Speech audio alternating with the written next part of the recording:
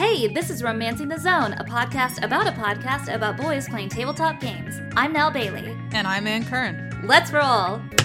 Ooh. Ooh. It's a 3. Ooh. Yeah.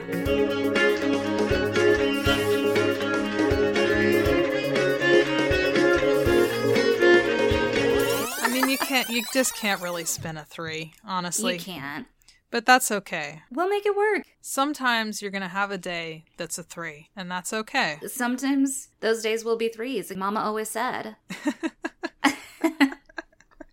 Mama said there'd be days like 3s. There'd be days like 3s. My mama said. There it is. And now that that's out of the way, where is my sister? Yeah, she's gone again. She just keeps wandering away. Maybe you should put... Huh? What? I'm getting a message on our Notebook of Farce speech. It says, I've decided to stay with the Fearbolg. Okay, well, she's just going to stay with the Fearbolgs, I guess. Well, that's her prerogative. I imagine she'll be happy there. Yeah, in the woods. It's nice. Right? No internet signal, nothing to worry about. You're just in the woods. She loves hiking. She loves Fearbolgs. Loves a tall person. This is great for her. We'll see if she shows up next time. For now, let's you and I rejoin our friends here in front of Wigginstaff School. Yeah, so when they come into this, I was building my mind palace around the description of that Travis was giving us. Of what was happening and where exactly these students were being menaced and all of that. So Gray was just straight up standing on the front steps of the school? Oh, yeah. While this was happening? I think straight up lounging. I imagine he doesn't stand until much later in this fight. That's fair. But like, so there were no teachers around who were like, I mean, wait a minute, what are you doing? There were no like students just trying to come back to their dorm, crossing the quad like, okay, I guess there's a bunch of students tied to a tree. I guess they're doing what they want to be doing. That's probably fine. I wonder if it's like, for lack of a better visual aid to go off of, I wonder if it's sort of like with Hogwarts, where like you have your one main entrance, and like after dark, people aren't supposed to be out. So if it's almost like most people are asleep anyway, so you can kind of get away with it. I mean, you would hope you would have sentries and stuff around the school, but if he is still pretending to be the principal, like we are deciding in our minds that he is still being the principal, I don't know. Maybe that's how you get away with it. Yeah, I guess so. Maybe they're all good kids. Nobody was out late doing anything they weren't supposed to be, sneaking back to the dorms. Everyone was already ensconced in bed. Only our bad boys and bad girl were out when they shouldn't be. And now, apparently Gray took that very personally. And yes, he did kidnap these kids, and they're about to be attacked by hellhounds. Good luck. Yeah. I feel so bad that, like, the way that they start this, basically, is Fitz kind of being like, I'm going to communicate my plan to Argo with just my eyes. Because of our profound bond. And Argo's just kind of looking at them like, huh... Listen, we were just having a personal discussion about how sometimes people are just ding-dongs. That is Argo. Like, you love him. He's so cute. God, you a ding-dong. Yeah, I thought that was actually very funny and, like, weirdly in character that Griffin as Fitz has decided that they have established this relationship where they can communicate with each other non-verbally. Yeah. And Clint, representing Argo, is like, I don't know if we're there yet, Which, if we wanted to get a little deeper with it, you could look at that and see it almost as Fitz doesn't seem to get the closest with people, so perhaps the relationship he has built with the Firbolg and with Argo seems very close to him. This is possibly the closest he feels he's gotten to anybody. Versus Argo, who I'm under the impression has been a part of crews and is used to working with people. Or, he's a rogue. He has to kind of keep his guard up, so maybe to him, this relationship is still in a much earlier phase than it is from Fitzroy's point of view. Yeah. I mean, I think it would make sense that Fitz, as someone who had been ostracized, that when people accept him, that maybe, like, his perception of their level of relationship is higher than it really is. I'm not speaking from any personal experience or anything that might be relatable at this point in time. This is all speculation. Just speculating. But it works. Ultimately, there may have been some confusion there, but they do sort of manage to communicate what they need to do to save these other students. Exactly. Even folding it into the lore, it's like Fitzroy tries to look at him. Argo kind of squints, confused back. Fitzroy just, fine, takes off for the tree. They all head for this tree, kicking off a classic action sequence for the start of this episode. Rainier, Fitzroy immediately buying them some time, making the tough terrain for the dogs. Meanwhile, Argo, armed to the teeth with his knives and swords and whatnot, is able to cut the rope holding the students, and then, very cleverly, use rain to rouse them. Yeah. I really liked that. Yeah, I'm sort of imagining in my mind that this was Argo's go-to when he was on a ship for when the sailors would be super drunk, you know, like are still hungover the next morning. And he needed them to be awake, and they'd just bring him in to have it rain. I love that. Either he's waking them up in their dorms, or they were Peter Pan, Lost Boy style, tied each other up goofy around the mast of the ship, and he's like, I've been here. I know exactly what to do. And maybe it's because he senses his ability to think so quickly that Fitzroy gives our boy a little boost. I loved this moment. Yeah. And being like, you ready? Yeah, I thought that played well. I mean, like, this is a situation where it's kind of unclear what to do first, and they still were pretty immediately able to go into genuinely being collaborative. Because I think that if you know this is happening, obviously, in advance, but the characters don't. Right. It would have been completely justifiable if you had kind of done the tabletop equivalent of button mashing, you know? Certainly. Because they all have physical attacks. Like, they could have just started unleashing those. And even from the start, the things that they were doing were targeted in such a way to be like, how do we maximize our chance of success in this situation? Which is good. Yeah, it was impressive. Because even if you have an idea of what you're going into, which we all sort of did because of the way the previous episode left off, these boys are still just armed with what they're armed with. It's not like you could run back to town real quick and think of something else that you might not have on you at the moment. Yeah. And, you know, luckily for our boys, they've got their wits and they've got Fitzroy's magic, which, this time, we got lucky with that wild magic, which sounds like a euphemism. Yeah, the one time, really, that this has been 100% advantageous. Yes. And not just advantageous, but, like, can you imagine Gray, like, even without Fitzroy, like, shouting to him, like, hey, I wasn't even trying, you know, to do this. But the visual of, like, he's just doing a basic small spell, and then he accidentally, effectively just electrocutes a bunch of the Hellhounds. Yeah, right out the gate, and so on brand. Yeah. Maybe it was like the, you know, the kind of like Looney Tunes thing where they're like burned and it's just the giant eyeballs and then it collapses into dust. Yes. Except for one which stays intact enough for Rainier to animate it. You got to keep one around for the CBS sitcom 8.5 Hellhounds, right? Oh my God. Obviously, yes. Oh my God, thank you for saying that. I was like, they mentioned later 8.5. I was like, who's the half? What? How do we have a half of a hellhound? That's how. Thank you. Finally. Yeah, you sort of wonder if this was reality, if for a second Fitz and Argo would have seen this hellhound get back up and been like, oh, come on. Right?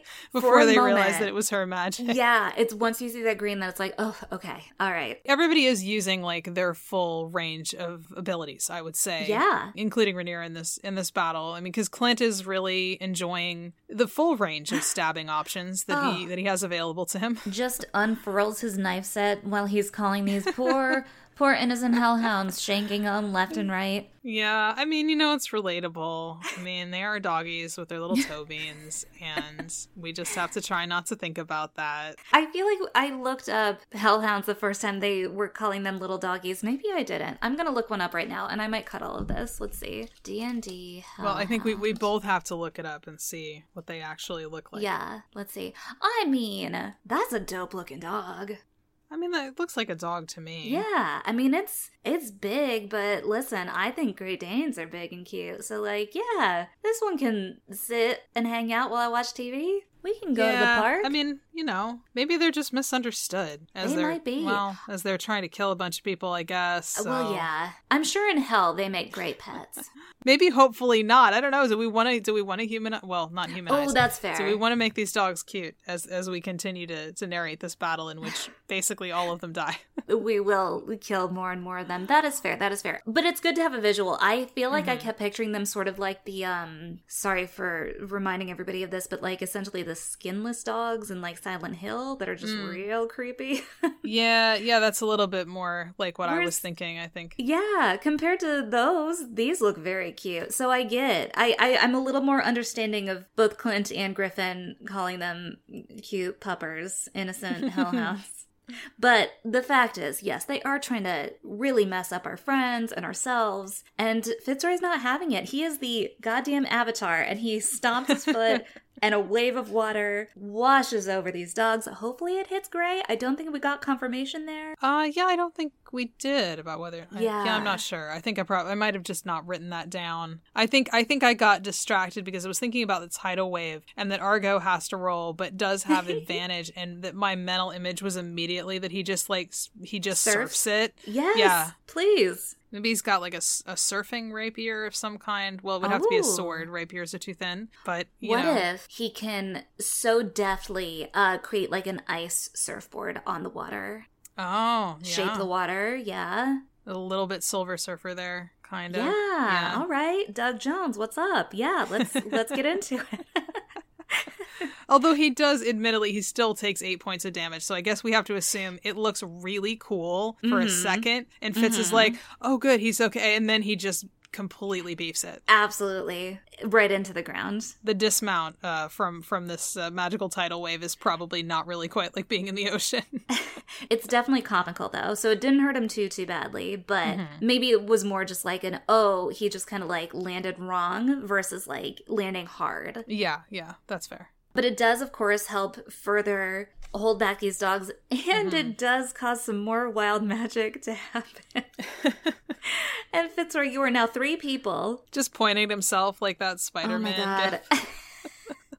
Everything about this is funny to me, especially and most definitely the way that Griffin then proceeded to play out there being 3 Fitzroys. This is the only time that I will ever make a criticism about the editing on this, but... Oh, put them all together. It would have been so funny if they had... And I know not everybody listens on headphones, so it wouldn't have mattered if they weren't listening in stereo. But you could have taken those clips and just panned those sections so that it sounded like 3 Fitzroys, and I think that would have been very funny. But that would have been great. my one criticism that in my heart, I wanted that to happen, and it did not. Yeah. But my mental image can make up for it. Oh, it's so easy to paint this mental picture, and it's a beautiful picture, because Fitzroy's already a beautiful boy, and now we have extras of him. And hey, now everybody can date him. Rainier, you got a date. Argo, you got a date. Firbolg, when you get back, you got a date. And there's still... Wait, okay. Yes, he only had the 2 copies, right? Or did he have 3 copies? It was 3, no, it was 3 of them total, right? So it was 2 copies? I think so. That sounds right. So there you go. Yeah, date.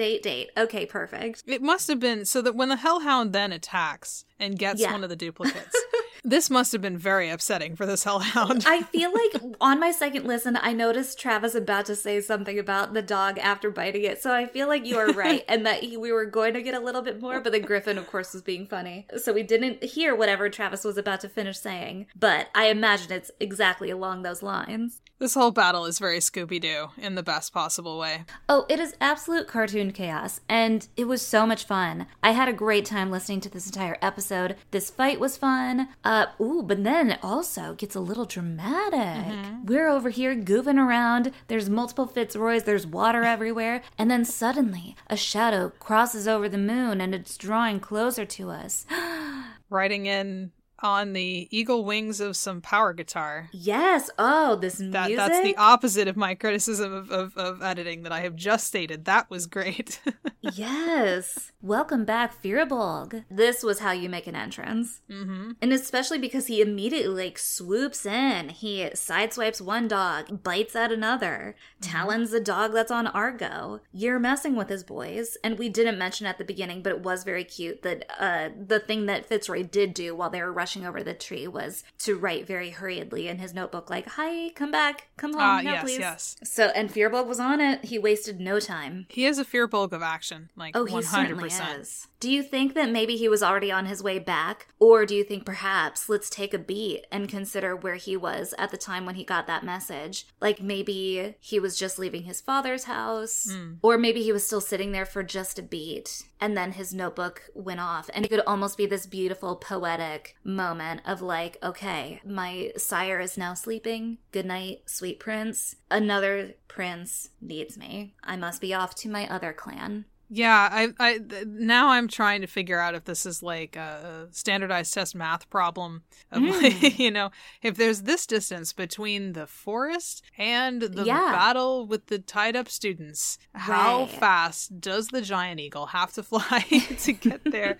And I could do this math, potentially. Sure, I could attempt to do this math, but I would have to make up all of the variables. So exactly. I think we can probably safely assume that the larger the eagle is, probably the faster it flies, because, it's big, right? The more distance you can cover in a shorter amount of time, I would think so. He's just fast enough to have impeccable timing, which is really the only thing that matters. It really is. A showy entrance, guitar riffs, great timing, you got it all. Mm-hmm.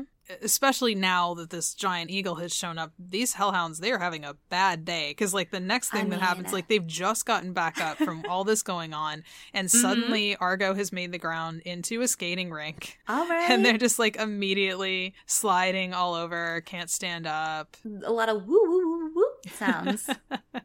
They're all kind of, like, bumping into each other. It's cute, but also there's still a threat, so, And before we can even have a giggle over these funny little doggies losing their footing and falling over, Argo notices he's got that feeling that we've all had where you realize somebody's watching me. It's very, very ominous and concerning. Very unnerving. Because not only does he look up and see Gray looking at him, but, like, it's that kind of thing where it's like, oh, he's been watching you this entire time. I feel like we called it saying, I think was that the last episode or the one before, that we did talk about our concerns about this plan that they have to confront Gray, and that Argo seems to be suffering lingering effects from having this psychic damage in the Hell Dimension, and that's something, like, is he still kind of connected to that? Is it something that could get worse if he goes back? Could it get worse on its own anyway?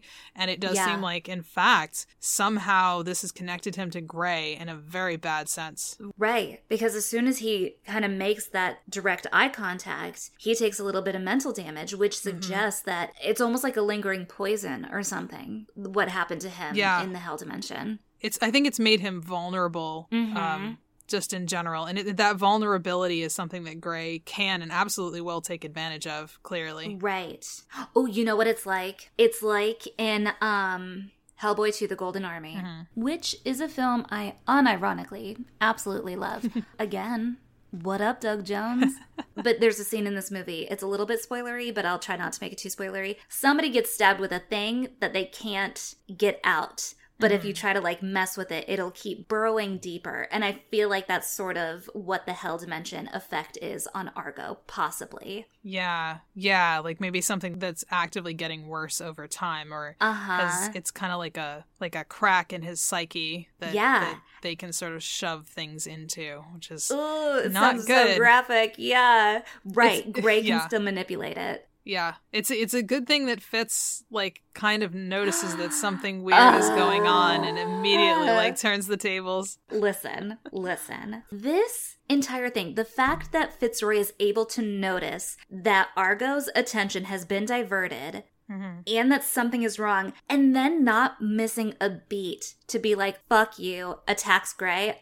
Girl, that's romantic. Especially that was psychic damage, too. I'm like, you give that guy a taste of his own medicine. Ooh, Gray thought he was being so cute. Like, oh, I'm gonna mess with little Argo because he got affected by my Hell Dimension. Oh, shit. And then all of a sudden, Fitzroy was like, hey, what are you looking at my boy for? What are you doing, huh? And the damage that Fitzroy caused was enough to make him physically react to it. And not only that, but then go ahead and decide that he's not going to play anymore. He's going to leave in a huff. Yeah, got him on the run. Yeah, you can try, Gray. And even better, the effect of this spell is that Fitzroy can know where he is for up to an hour. Yeah, that's a fun side effect. And this is the sort of side effect that potentially would not have been useful, but seems like it might be useful this time. I liked even hearing the way that Travis responded to it. Like, when he heard the effects of the spell, he was excited by it. And again, it's more fun for everybody when all the players and the DM are having fun. Yeah, definitely. Especially if the DM is like, ooh, that's tasty. I can do something with that. Yes, I can play with this. So we know that might be a little snack we have waiting for us later. First, though, now that Gray is gone, of course, these dogs are like, well, what the hell am I sticking around here for? Yeah. Most of them get away. Argo does finish one off, though. Just for good measure, just to make sure that they knew what they're about. Exactly. It's a keep the change, you filthy animal moment. And then we do come to the ad break, and I only bring this up because I really like this music here. It is very nice music, yeah. It's really pretty. It's like this like Arhu sound. Very pretty. I like it. I'm excited to get the Bandcamp for this one. But anyway, more importantly, everybody who had been put in danger is fine. We're all making our way back into the school. And I was so excited because literally while I was listening to this episode, I was suddenly like sat up and was like, wait a minute, I was promised a fantasy giant robot. Where is my Warforged? And then here they are. It's right here. Yes, you would have rioted if it had not been delivered upon. I was at least ready to start a petition, something. Luckily, the wishes have been granted, though, and not only do we have our first interaction with Oz, but it's a good one. When it says, meet me on the balcony if you want to win this war. Excuse me. Mama, please. That's how you do it. That's how you make an entrance. Yes, absolutely. And they do leave it at that because it is well past bedtime. All the students are heading back to their dorms. Rainier's heading back to her dorm. And yeah, we have a date set up and the Firbolg is back. Thank goodness. But still currently a giant eagle. Still currently an eagle. And in turning back, decided to bring some horror to druidic transformations, apparently. Yeah, some serious audio body horror here. What was Justin even doing to make those awful noises? I wonder, it made me think of the Candle Nights episode of Mabim when they're all like transforming into each other, but then not. Yes. Yeah, I don't know though, because I know most of it was his mouth, because he is a very talented voice actor. But there were definitely some sounds that I was like, has he got celery or something? What is he doing? They definitely added some extra Foley into this, I hope. Just sweeten that mix a little bit. Or maybe, I don't know, maybe he's that inventive and it was just whatever happened to be on his desk and he was able to make it work. Very impressive if that is the case. It was upsetting. I mean, like, I respect it. It was also, that was definitely, I didn't think that audio body horror was a thing, but here we are. Here we are. And again, I wonder if it's also just like having played like World of Warcraft and when druids transform. Is the Firbolg a druid or did I just decide that too? Yeah, he's a druid. Okay, thank you. You imagine it being very like, I don't know, like elegant and seamless. And instead it was a little bit more the fly, a little bit more like, oh no, you've almost reached your limit as an Animorph sort of transformation. Yeah, it's more like, I'm trying to decide if this is a spoiler or not. It is more like a character on Skyjacks, the campaign podcast with the Sky Pirates in it. There is a character who transforms, and it is not pretty when they do. So that concept of it, it's not quite the Animorphs cover, you know? Yeah. It's not quite as easy as that. Maybe this is the era where we bring to light the true horrors of transforming into something that has such different bone structure from you. Gotta hollow out those bones somehow. It's not gonna be nice. I mean, when he like explained it, I was like, yeah, it does sound just terrible. It also, you know, I mean, it works from a story standpoint of kind of justifying like, this is not a thing you're gonna do for fun as a party trick. You don't spend a spell slot for a wild shape, right? It's like a cantrip. We need Brittany for that. Anyway, I will not say that with any authority, but it makes sense to like, you know, to have the magic have consequences and have it be something that you can't just use lightly, because then it can become like a joke. Like this it makes it more powerful as a spell in a story context to have it be a little bit messy to use. And again, makes for some great audio. So that's one thing we did learn about the Firbolg, but as far as other things that we could possibly learn, or the rest of the party could learn, he's going to hold on to those for now, because his boys do, of course, ask how his home life is, or how his clan is doing, and he's going to hold on to those cards. They are learning. Yeah, you know, I mean, it's a difficult thing to decide whether or not you're ready to share with somebody that, you know, you lost someone, and I think it's big, I can understand why he felt like maybe that information wasn't for them. Sure, at least not at this moment. Yeah, it's still very raw. It's still very new. Yeah, especially since it's night now. I assume that this was, you know, now my mental image is like, you know, the sun was setting on their village when this happened, and you know, he just kind of sat there in the twilight for a while, and I think he probably needs to sit with this for longer before he's ready to talk about it. Absolutely. If he's ever ready. Yeah, totally understandable. And you know, it has been a hell of a day. Let's all go to bed. Let's all flap our arms back to the dorm. Justin, always bringing it back with those goofs. Appreciated every time. And just as Argo is catching the sleepy train, it makes a sudden stop in hell with Gray. I don't like this. And I don't mean I don't like this in a story sense. I love this in a story sense. Yes. I don't like this for Argo because I feel bad for him. I know. This is rough. This is rough because now we have absolute confirmation that Gray absolutely knows that the Hell Dimension messed with him. And that he can exploit that. And that's not good. Yeah, it's super bad. As far as Argo is concerned, for us, I am loving this. This is adding some menace and mystery and intrigue because all of a sudden, you not only have Chaos who knows what Fitzroy is doing, you have Argo who is affected directly by Gray and the Hell Dimension itself on like a mental level. So that opens up all sorts of possibilities of how dangerous is Argo going to be? How dangerous is Gray going to be now with having a little bit of influence over Thunderman LLC? I am here for this. They were already concerned about, whether they had to worry about moles and enemies within their own ranks, but that was just within the school. This is within the three of them, and that's very concerning. Right. This is supposed to be their safe place is supposed to be between the three of them. And like their greatest strength, really, even despite the Firbolg not being comfortable talking about what happened with his sire and Argo maybe not always reading Fitzroy's mental beaming through his eyes or whatever. Yeah. I mean, they're a pretty tightly knit group, and I think Gray knows that and knows that that's what he needs to drive a wedge into. Oh my God, he's so jealous. While they were making their list of things to attack for Gray, his hot body, Aaron Samuels, and his army of skanks, meanwhile, Gray was going, these three are so close. I'm so jealous. How do I start breaking that up? Yeah. That's my guess. Because he even says, as he's talking to Argo, he's like, oh, I now have confirmation that I do have some influence here. Yeah. And he's delighted by it. He says specifically that this is going to be very fun. Yeah, he's not a good guy, Gray. He's a real dick. Yeah, I mean, the good news is, it is pouring rain here very dramatically, just as we started talking about Gray. Ooh. Suddenly it was sunny, and suddenly it got very dark, and it started pouring rain. So Gray's messing with me too, apparently. Oh, God. Don't let him get too close. Obviously, that goes very badly.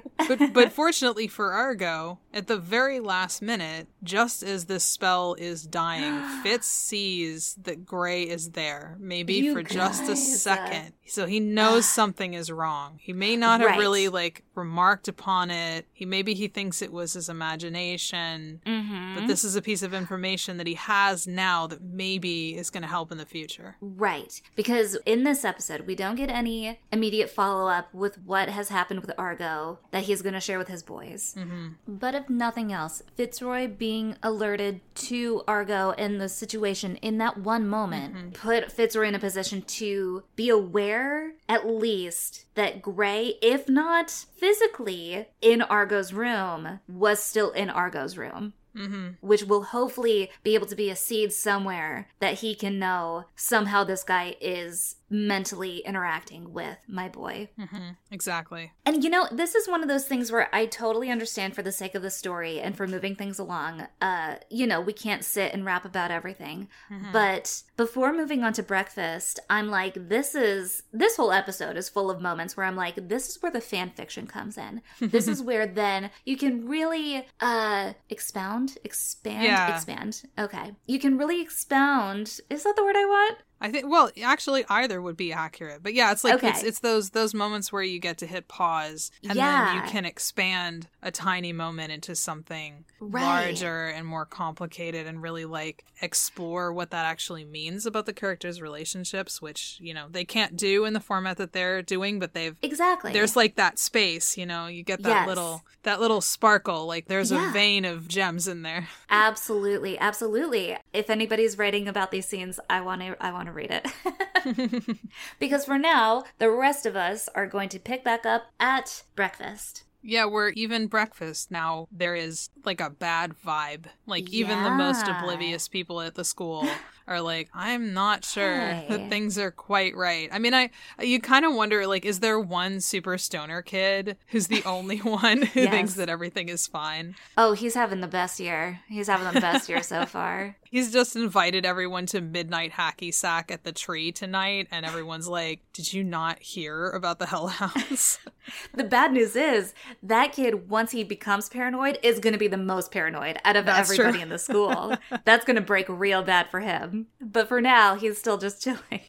Everybody else, though, yes, is finally aware that, like, okay, there is something going on here. Maybe they're finally realizing that there are possibly two principals walking around, but the vibe is different here in the cafeteria. Yeah, I was actually a little bit interested. Not that I was surprised exactly, but I kind of wondered if the students were even going to remember that happening. If, like, Gray was just going to erase their memories or something, since we've had a lot of, like, memory erasing stuff in the past. Yeah. And, you know, he's still kind of trying to hold on at least a little bit to this being not public knowledge that all of this is going on. So, yeah, I was intrigued by that. Yeah. I think that that's actually another great possibility for, like, a fanfic. Like, what do you think these students went and talked about? Do you want to make your own little OC? Did they go to Wigginstaff School? Were they out there at the tree? Was their friend out there at the tree?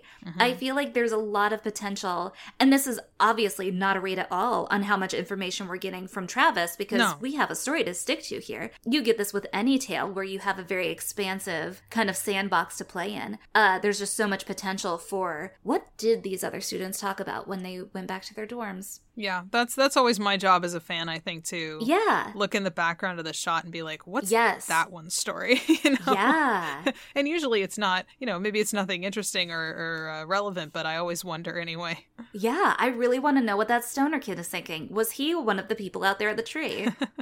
I'm going to say canonically, yes, he is.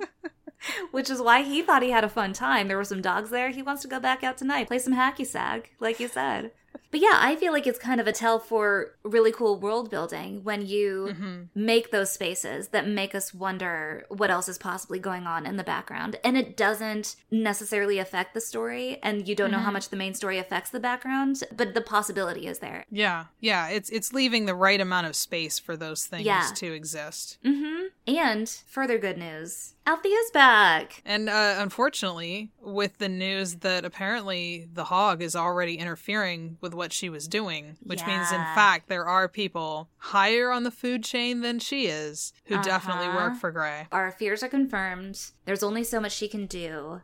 And understandably, like we've seen just in the previous episode, Fitzroy is he's not necessarily mad at her, but he's disappointed. He's very disappointed and is kind of over it. Yeah. And I like the way that Griffin is playing this, that this kid has a lot on his plate, and it seems everywhere he turns he's either being questioned or, in this case, this person who they were really hoping to bring them some big pull here hasn't really brought them anything. Yeah, I mean, as we discussed before, this is a guy who has some really significant and legitimate issues with authority, just the concept of authority. Absolutely. And he keeps being proven right and justified in that, you know, that he was hoping that she was going to be more than she was. You know, that's not what they're getting. Right. Because even when she offers to do whatever he asks, I felt for him so much in this moment where it's like, I don't know, girl, like, go find the people you actually do know. Yeah. You're great, and I appreciate your help so much, but, like,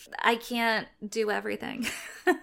Was sort of how it felt, which is unfair to Althea. Like, she's doing what she can. She almost got an inspection of the school going, and very sweetly, she does have Argo come to her defense. Yeah, see, so this is an interesting point that we may differ on. I thought that this was the first indication that Argo was acting suspicious.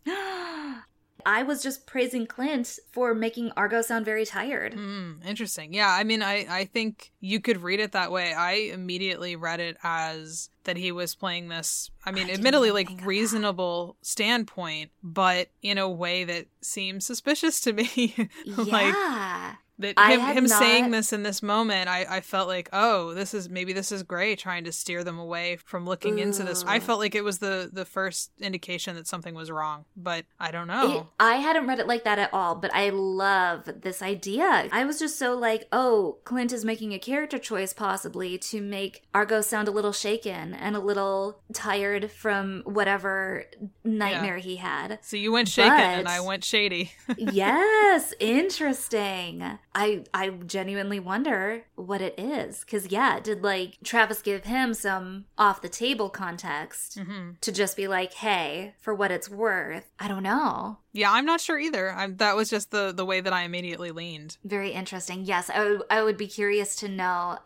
how much was Clinton making character choices and how much was possibly him knowing some things that he should be doing with the character. Uh-oh. Whichever it is, it does effectively have Fitzroy and Firbolg kind of backing off. Not that they were, like, super upset with Althea or anything. Yeah, well, I mean, the Firbolg already has a good backup plan. He's going to get a bunch of dogs together. Good dogs, which is win-win, really. And they're going to tie up some demons. Yeah. I'm extremely angry with Justin for making that Rough Riders joke because it was entirely too good. I mean, listen. I love an idea person. I love a person who is solution-oriented, and the Firbolg is bringing it, and I appreciate it. That's the person you want on your team. That's true. He's going to have a great resume. He really will. You know, it's all about who you know and what you can bring to the table. And that kind of goes for Althea, too. Fitzroy essentially tasks her with, you can't trust the hog? Go make your own. Go find the people you do know you can trust and turn it into a genuinely, like, underlined heroic guild. Use those connections, put them to good use. Come on. Well, and you know, the other thing that it did make me think as they were talking to Althea was, I wonder if there was some other reason besides the obvious why Grey was so against her showing up at the school when she did the first time. Yeah, I mean, it seems like there is a strong possibility that there was more to it than we know. Right, because, like, the obvious answer is, well, she works for the hog and she doesn't work for him. But is there something more? I feel like there easily could be something more. If there's something she specifically has done or somebody she specifically knows or something she specifically knows. Yeah, well, she has access to some things they're going to need. So. Exactly. And hopefully next time they will remember to ask her. You know, we've all done that. Where it's like, oh, shoot, I did need you to pick me up something from Target. Oh, well, hopefully I'll remember the next time you make a run. But first they have to visit Fantasy Claire's accessories, I guess. Yes. Before we get to Target, let's go to Claire's. Crabtree has made those True Sight specs for all of them that they requested a while ago. Matching glasses. It's going to be cute. They're going to look like a squad. They totally will, but the boys aren't into it. I mean, it is fair. Not all frames look great on every face. That's true. I like that Argo wanted some goggles. I was immediately like, does he mean like diving goggles or steampunk goggles? I gotta go steampunk. I think Clint would have gone steampunk. That was what I was assuming. Same here, especially with that mustache and like the swashbuckly kind of look. Sky pirate, steampunk, it all goes together. Yeah. Gotta put some steam in your fantasy and a little bit of punk. That's the tagline for our upcoming show. And then I feel like for Firbolg, I could see him having little like rectangle frames. Yeah, I was thinking round, but maybe rectangle would be better. I feel like Argo's more of a cat's eye, probably. Oh, I would love that. I see him having, those like big rectangular kind of cat eye. Yeah, like at the corners or at the top? Yeah, like at the top two corners, like sticks out a little bit. Very sharp. So yeah, in that case, if that's what Fitz is wearing, then yes, Firbolg, to keep it varied, he can have either, little round or little like oval frames. The power move would look good on all of them. Is if they were shutter shades. I think that might be the way to go to really get that squad vibe. Absolute squad vibes. You could get so much more material into it because you have so much more area on the glasses. Crabtree? Can I get you back here for a second? Yeah, I think this is the way to go. Well, we'll see if they end up changing them up at all. She did what you asked. You guys, be happy about it. Also, be even more happy. You also get little jewelry accessories. Yep, there's a discount of like buy 3 for the price of 1, something like that. A ring with each pair of True Sight specs you buy. So let's dole these out. Fitzroy, you're going to get the Ring of Truth. I liked all of these rings, of course. This one being the sympathetic magic. It's also a good excuse to hold somebody's hand and pretend you're getting them to tell you the truth. I loved that as a feature, partially because it totally seems like the sort of thing that you would say to somebody if it wasn't true. Like, no, we actually have to hold hands or this isn't going to work. I need you to hold my hand and look me in the eye and tell me the truth. And if you don't tell me the truth, I can totally tell. Which sounds like a gigantic lie. I mean, you know, it's also, maybe it's very psychologically healthy because you're asking for physical intimacy and you are also asking for consent because this doesn't work if the person doesn't know that you have this ring on. Right. You can't trick them into telling you the truth. It's healthy for your relationships in the long run, one assumes. Oh, I can't wait to see how this plays out with Fitzroy and everybody he knows and has to lie detect with. I do feel like it might come up at some point with his own dear boy Argo, who we all knew as soon as he failed that test. And Travis was like, you suddenly feel jealous. I was like, the green vision, green with envy. Oh no. Yeah, so this is like the other incident aside and whatever that meant. We definitely know for sure now that something has been done to Argo because this is definitely not, this is something coming from outside him. This is not just the way that he feels. I mean, maybe it's amplifying something that he might have felt anyway as opposed to like a whole cloth emotion that he wouldn't have experienced at all. Yes. I mean, it's still possible that he would be, like, just a little bit jealous. Sure. Clint might be a little bit jealous that it's the Ring of Truth because he's Mr. Zone of Truth, you know? Who knows? But love it. And just in general, yeah, I think that is the huge danger here because, of course, if we look back at our own murder board and remember that Argo does already have a little bit of jealousy for Fitzroy and Firbolg and the relationship that they have together. So it's almost like Gray picked that one out and decided to make it even worse, make it to really exemplify it. Yeah, I mean, I think that's worse, right? Like, I mean, if somebody's being mind controlled or something, they're taking actions that they're not responsible for. But if you are manipulating someone in a way that allows you to rummage around in their psyche and find a weakness that they already have and then amplify it and use that against them, that's really damaging. Like, that's some heavy, complicated stuff. Yeah, absolutely. Because, of course, we don't know for sure that this is what Gray was able to do, but the fact that he knew he was going to be able to have fun with it, and we know that he's a dick, means that he knew whatever he was doing was going to start breaking up this lovely little friendship between these three boys. Poor Argo. Poor Argo. We're seeing the starting effects of it, which is where I feel like, I'm hoping, at some point, we might have a moment with the Ring of Truth with Fitzroy and Argo. I don't know exactly what it would be, but if there's going to be some sort of tell that Argo is doing a thing he wouldn't naturally be doing. Yeah. I mean, he could ask him a really simple question. It could just be like, are you okay? And that is so damn poetic. I love that. We'll see. We'll see what happens. And Argo gets a dope ring, too. He gets the eavesdrop ring, which will let him hear what's in the next room. When he puts it on a wall or a door, that's great. Or a window, Or a window. 30 seconds is a fairly long period of time. It's maybe a little short, so you might miss something important, but it's enough to get something juicy. Yes, if you get it just right. 30 seconds is longer than you think it is when it's something that's going to make a difference in what you need to know. And of course, he's acting like it's like, oh, it's not as nice as Fitzroy's, which of course has Crabtree just like, well, you're welcome. Oh, that complicated aspect of jealousy where you think whatever you're getting isn't any good. Yeah. And I do like that Clint, though, got a little clever with it. And when he fails his role again, and these were abysmal roles for his attempt to overcome the feelings that he's feeling here, when it gets to Firbolg's kind of ring-veil combo, love it.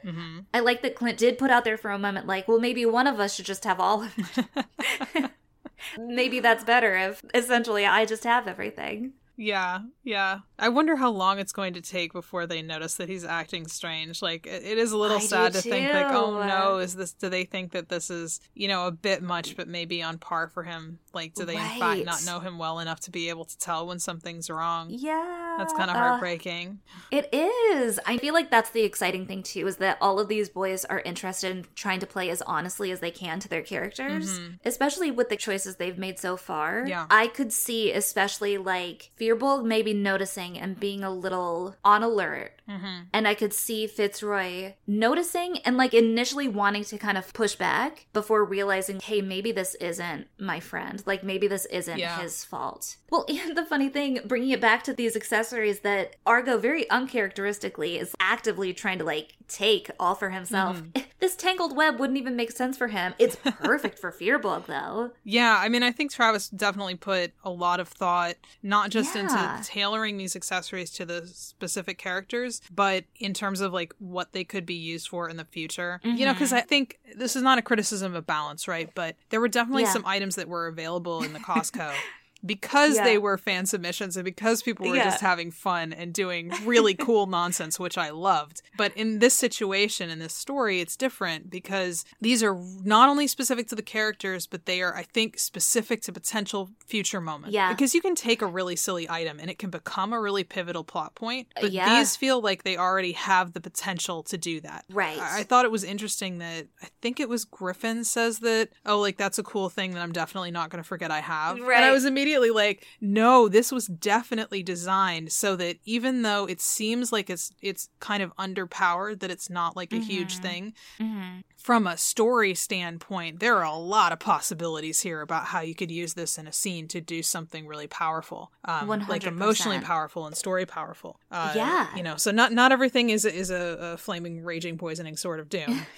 Not everything is an immovable rod. Yeah, which I think that's also what's so interesting about these items, is that sometimes you have something that seems very innocuous or goofy that ends up making a huge difference. And then sometimes you also had things that those boys got during balance where you're like, oh my god, it would have made such a difference if you had remembered that you had it. Whereas I do feel like these all feel like, even if they're not going to completely change the game in like a massive way, I feel like they are still going to give them enough of a foothold against, again, a demon prince from hell. I feel like this is going to make it, easier isn't the word, but make it more fair footing. Because as they even said with Althea, and we kind of skimmed past it, the fact is that Gray doesn't have to abide by the same rules these boys keep having to abide by.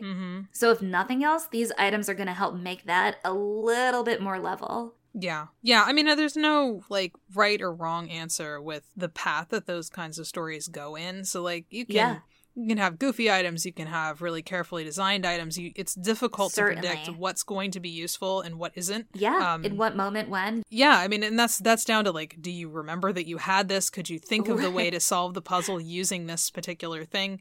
And I think that's really exciting, but I also think that there is some strong evidence here that Travis is gaming really far ahead with these items and that it was not arbitrary, and I respect that. Yeah, I'm interested to see, one, where they end up using them, and two, potentially where Travis intended for them to use them. And I'm equally delighted by the fact that Griffin, at least in terms of what he said in the recording, may be thinking that this is not useful. Like, that I actually find really delightful. That the idea of somebody giving you something that they know could potentially be really pivotal, and you as a player kind of being like, well, I don't know what this is for. It's like when you get, you get some key in the dungeon and you're like, well, this isn't the key for the door that I need, so it's not going to be useful. But then it's like, no, you need that in the final boss battle. Please don't throw that down the pit. You're going to want that later. I also like the idea that the tangled web, that you have to squeeze your fist to activate it, because it immediately made me think of the Arthur meme, but with the Firbolg. That may have to be what I draw later. That'll be my meme for this arc. I did one for Amnesty, I'll do one for graduation. Perfect. I can't wait for it. Well, and the funny thing is that, like, all of these items are so good. And like we said, they are kind of attuned to who needs them the most, but we still have Argo being kind of jealous. And this is where you truly see that it isn't just him being a brat to his friends. Because Fitzroy offers to trade with him if he wants it, which is very sweet on Fitzroy's part. But he's like, okay, okay, if you're going to be upset, I'll take your ring. But no. Argo wants his ring too. Because as soon as Fitzroy wants it, he wants it. Yeah. And that's the tell. This is very, like, younger sibling who didn't get the toy they wanted in the Happy Meal, but also doesn't want to trade. Yes, it's exactly that. Argo, that Happy Meal was just for you. Also, you know you're all going to play together. It's fine. And now, most importantly, we have a date with Ozymandias over at Jackal's place. Listen, it is bringing everything. Warforged, War Hero. It can count? Come on. And Fitz immediately, in fact, has use for this ring. Uses it in the same episode. You eat your own words, Griffin. Just to make sure that this character is being honest with them, which it is. Very smart. Yes. And even the fact that it allows Fitzroy to hold hands and ask the question and just see, which I think even in Oz's position makes total sense, because especially if you are so renowned and so good at war and being aware of deception and deceit, yeah, it's a respectable thing that this boy would want to make sure that the person that they are working with is on the level. Yeah, Oz seems like a extremely straight shooter. Definitely doesn't have time for any kind of obfuscation or intrigue or any of that. It's just, or really even a conversation with anything unnecessary in it, which is fair, you know? Yeah. Immediately, Oz is like, I have 5 questions that I need you to be able to ask. How are they going to mask their true plan? Which is essentially to act like they're doing the plan. Act like they're building a war. And then how you distract Gray during your assaults. I forget what they said there. I didn't write down their answers. They said they were going to wait until Gray was sleeping. Oh, right. Yes. And then how can you be sure Gray will be in his palace when striking? Which they say, it will wait till night when he goes to sleep. Which isn't the best answer because they don't actually know if he sleeps. Yeah. Or at what time. These are clearly questions that they have not, in fact, fully asked themselves, because that would be indicated in their answers here, that it's only just now occurred to them maybe he doesn't sleep. Yes, so it is a good thing that somebody is asking these, because they did come into this thinking they had answers, and they have parts of answers, we could say, to be kind. Because then the next question is, how will you get the weapons that you need from the hog? Heist episode. That is my prediction. I mean, I think there needs to be a heist, but that's just me. I mean, I'll take any excuse in a story for there to be a heist. You might as well. I'm right there with you. What if we do a little bit Ocean's 8 inspired? You have to disguise the weapons as something else to get them out. Maybe Tibia and what was the name of the other one? Gherkin. Yeah. Tibia and Gherkin are going to be part of the heist crew, I assume. Yes. Maybe they're the distraction. Oh my god, I love this. Just put on a little show for Gray. The whole thing could just be like trying to understand what they're attempting to communicate through elaborate charades. And then it's just full charades. They're playing with Gray. He gets up there. He's got an idea. Okay, it's a film. 3 words. This is it. This is a great plan so far. Oz would be very proud, I'm sure. And then most importantly, we get our 5th question. Why 6 months? An extremely important question in a series of important questions, but this one, potentially, the most important. What a good moment when the boys are like, oh yeah, that's just what Gray gave us. They need to start asking more questions if they expect to have good answers. There should be a lot more holding cards to your chest, a lot more asking questions, and especially the question, did Gray give us this amount of time because it's what he thinks we need? Or did he give us this amount of time because it's what he thinks he needs? Which as soon as Firbolg asked that, 1, again, great moment. 2, it does suddenly, like, you can flip back on moments where, like, Gray talks about having dragons. Gray talks about having a fleet of ships. And you're like, bullshit. You don't have any of that. Yeah, they're in this situation where they're trying to prepare for something, but I don't think they really know what they're preparing for. Exactly. And while we're here, what if he's planning some sort of just secret murder plot? What if this is all a ruse from him? What if he is trying to take out Chaos? What? I don't know. Maybe trying to free Chaos. A lot of possibilities. We don't really know. Yeah. Listen, I have an extra little whiteboard. We'll just tack it to the wall where we can start asking these Ozymandias questions just to keep them in mind. Yeah. Because there's suddenly way more here to consider. Yeah, I mean, in defense of them as players, I don't know, did we have this conversation about why the 6 months? I think we talked about it a little bit, and I think we just assumed that it was like Travis's decision in terms of like, oh, we have to justify how many episodes we're doing or something like that. Right. And the amount of time to do that in. That is true. We did ask why they would be given this amount of time versus just turning around and fighting each other. And yeah, I think that we just decided it was, well, because you don't have a show. They just turn around and fight each other versus making your players run around bolstering an army. Yeah, I think we thought about it in the meta context, and we did not, in fact, think about it in the internal context, which we certainly should have. Yeah, you got us, Trav.